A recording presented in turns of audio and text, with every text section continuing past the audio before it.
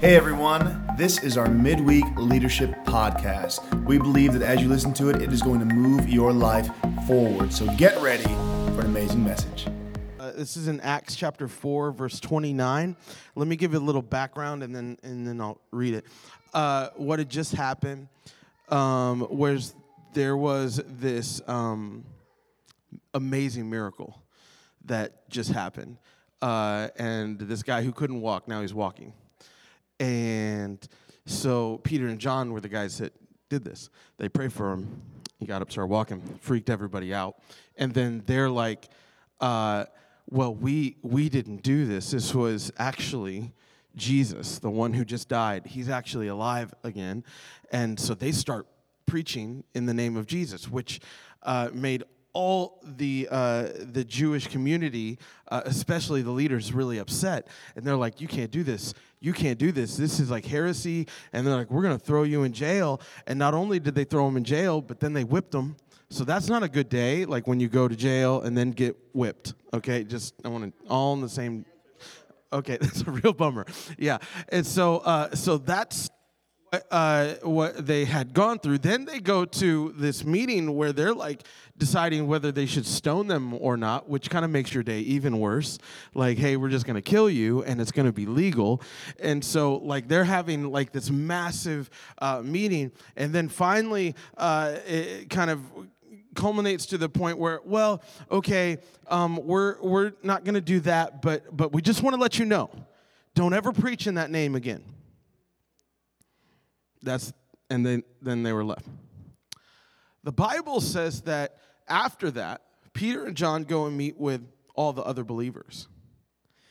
And you would think, at least in my view, after I get kind of beat up for a while, after I've kind of been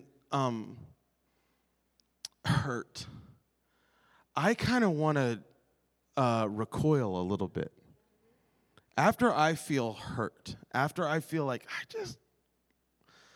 I don't like what happened. I don't like how the people treated me. I don't like how this person said this about me. And I was trying to do the right thing, and then I just got hammered. Like, this happens with parents all the time. You're trying to do the right thing with your kids, and they're like, hey, I don't care. I'm gonna act the exact opposite of what you're saying. I mean, this just goes, like, in life, we just find, like, you try to do the right thing, and then all of a sudden, you're, like, feeling all of this opposition that's coming to you.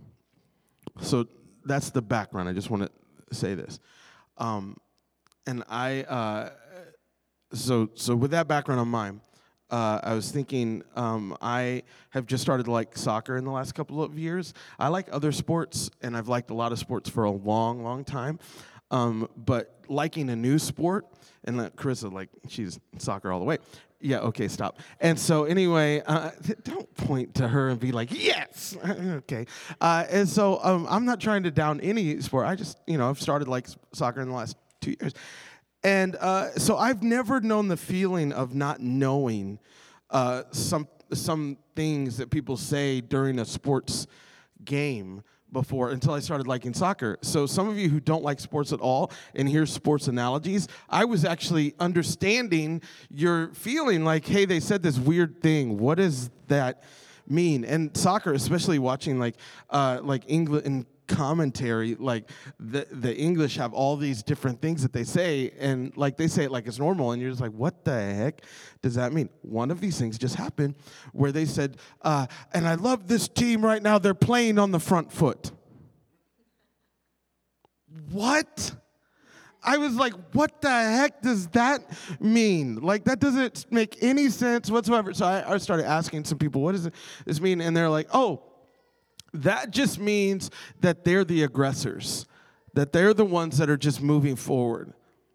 They're the ones that are taking the game to the other people. And I started thinking about that idea when I started thinking about us and our relationship with God and the different way that we hold ourselves as Christians. And then I started thinking about this. And man, did Peter and John and the believers have this was the right moment to not play on the front foot. This was the right moment just to recoil, kind of batten down the hatches. Everybody hates us. Nobody believes what we're saying. And look at what they pray in Acts 4:29. And now, O Lord, hear their threats, and give us, your servants, great boldness in preaching your word. Stretch out your hand with healing power. May miraculous signs and wonders be done through the name of your holy servant Jesus. And after this prayer, the meeting place shook, and they were all filled with the Holy Spirit, and then they preached the word of God with boldness. And I'm looking at this, and I'm just thinking, what an awesome prayer to pray. Because in that moment, I think I would want to pray for protection. But what they prayed for was boldness. What an incredible prayer. Like in that moment, I would want to pray, God, like, smack those people. Like, God, just like do your, zappy God thing and get them, because they're getting me. And like, you go get them. Like, how many times have we prayed that about different people that annoy us? Or like, God, this person did this, so you know what to do, and you just know, or you pray like, God, just help me get through this thing, or help me just weather the storm, or whatever. But how many times do we actually pray for boldness? God, help me stand up taller. Help me put my feet on the ground. Help me put my shoulders back. Help me stand up and say the right things at the right time. God, even though I might be the only one who knows you, let me say the things I need to say. God, give me boldness. What an awesome, aggressive prayer. I believe that this is so important for each and every one of us to grab a hold of who God is in our life in such a way that we start having this kind of prayer life with God. God, help me be bolder. Help me be the person you've called me to be. Help me to stand up when I need to stand up instead of shrink back. Help me say the things I need to say. God, I know I need to say them. And this has nothing to do with your personality type. Just so you know. This is not just for extroverts. It's for everybody. Introverts can be bold. They're just bold with one person. They're just bold with one person. They're just... And so this is not a personality thing. This is, and it also isn't I've been saved a long time, so then I can be bold. Or I know the Bible really, really well, so now I can be bold. Just so you know, these people who were praying for boldness, there was no New Testament for them to read. They didn't have it at all. So if you haven't read the New Testament, you're just like all of these guys.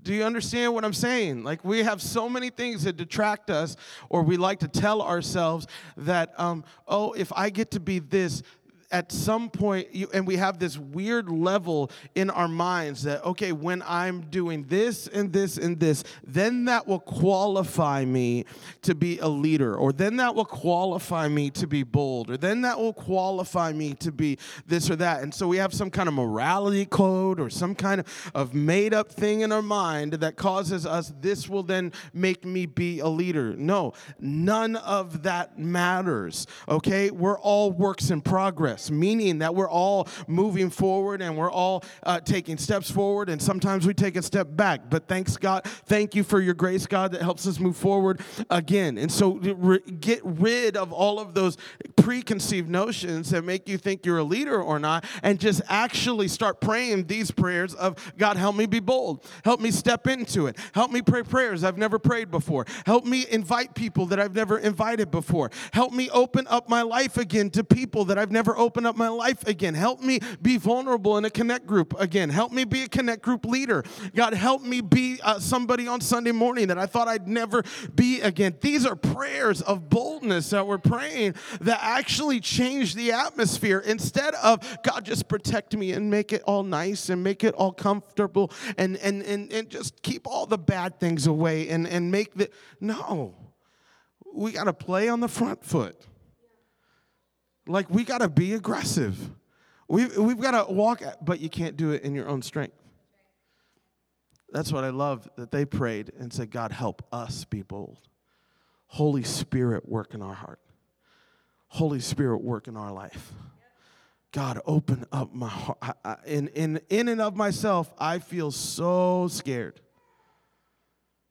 So God, help me not live in fear. Because I'll tell you, fear, first of all, fear's a liar. Fear is a liar. And fear also masquerades itself. I want you to get this. A lot of times fear masquerades itself as wisdom. So fear will say, well, you know what? Other people know more than you. And so you just need to sit and learn for a while. Fear masquerading as wisdom. Or there are other people who have been better at doing what you want to do for longer. So let them do it. You sit. Fear masquerading as wisdom. Fear masquerades as wisdom and says, well, you remember when you did this and this and this. So that should, you've got to stay in God's timeout corner for this amount of time until you become the leader that you're supposed to be. Fear masquerading as wisdom. No. God, help me be bold. I feel like I've messed up a bunch, but help me break out of that thing that I've made over myself, that lid that I've put over my life. God, help me do that again. Have those kind of prayers, have that kind of belief, and that God can actually help you move forward in your life. And so I think if we pray these kind of prayers, instead of protection prayers, we pray boldness prayers. I just believe it changes who we are as a church. I believe it changes who we are as leaders. And I believe it changes the week in, week out that we have. And so I love to pray for each and every one of us at this moment. Father, I pray, God, that every single person in this room, God, that God, we'd be reminded again to pray bold prayers. God, that we'd be reminded again that, God, you're not holding us back, but Father, you're really encouraging us to move forward. And Father, I pray that each and every one of us, God, even people who are listening right now, God, they would feel the encouragement that comes from your Spirit. And Father, they would actually feel new boldness, God, a new belief in who they are and who you've made them to be. And God, the new life that they have in you and Jesus, that there are no lids over their life and there are no limits over who they can be as a leader, because God, you have opened up heaven to each and every one of us. And Father, we're praying that, God, heaven would invade earth and heaven would invade our thoughts and heaven would invade our heart. And Jesus, we pray that God, you would open up even things that we've held on to for far too long. And God, we would have open hands and open hearts and open minds and open life to you. And God, you'd be able to move in and through us. And God, shake whatever you need to shake. And God, move whatever you need to move. And God, change whatever you need to change. And God, let us be the people that, God, you really want us to be. So when people see us, they don't just see us, they see you and they see your love and they see your grace and they see your mercy. God, that is so contagious and so wanted by every single person that you've made here on earth. Father, I pray that, God, it would be irresistible to other people.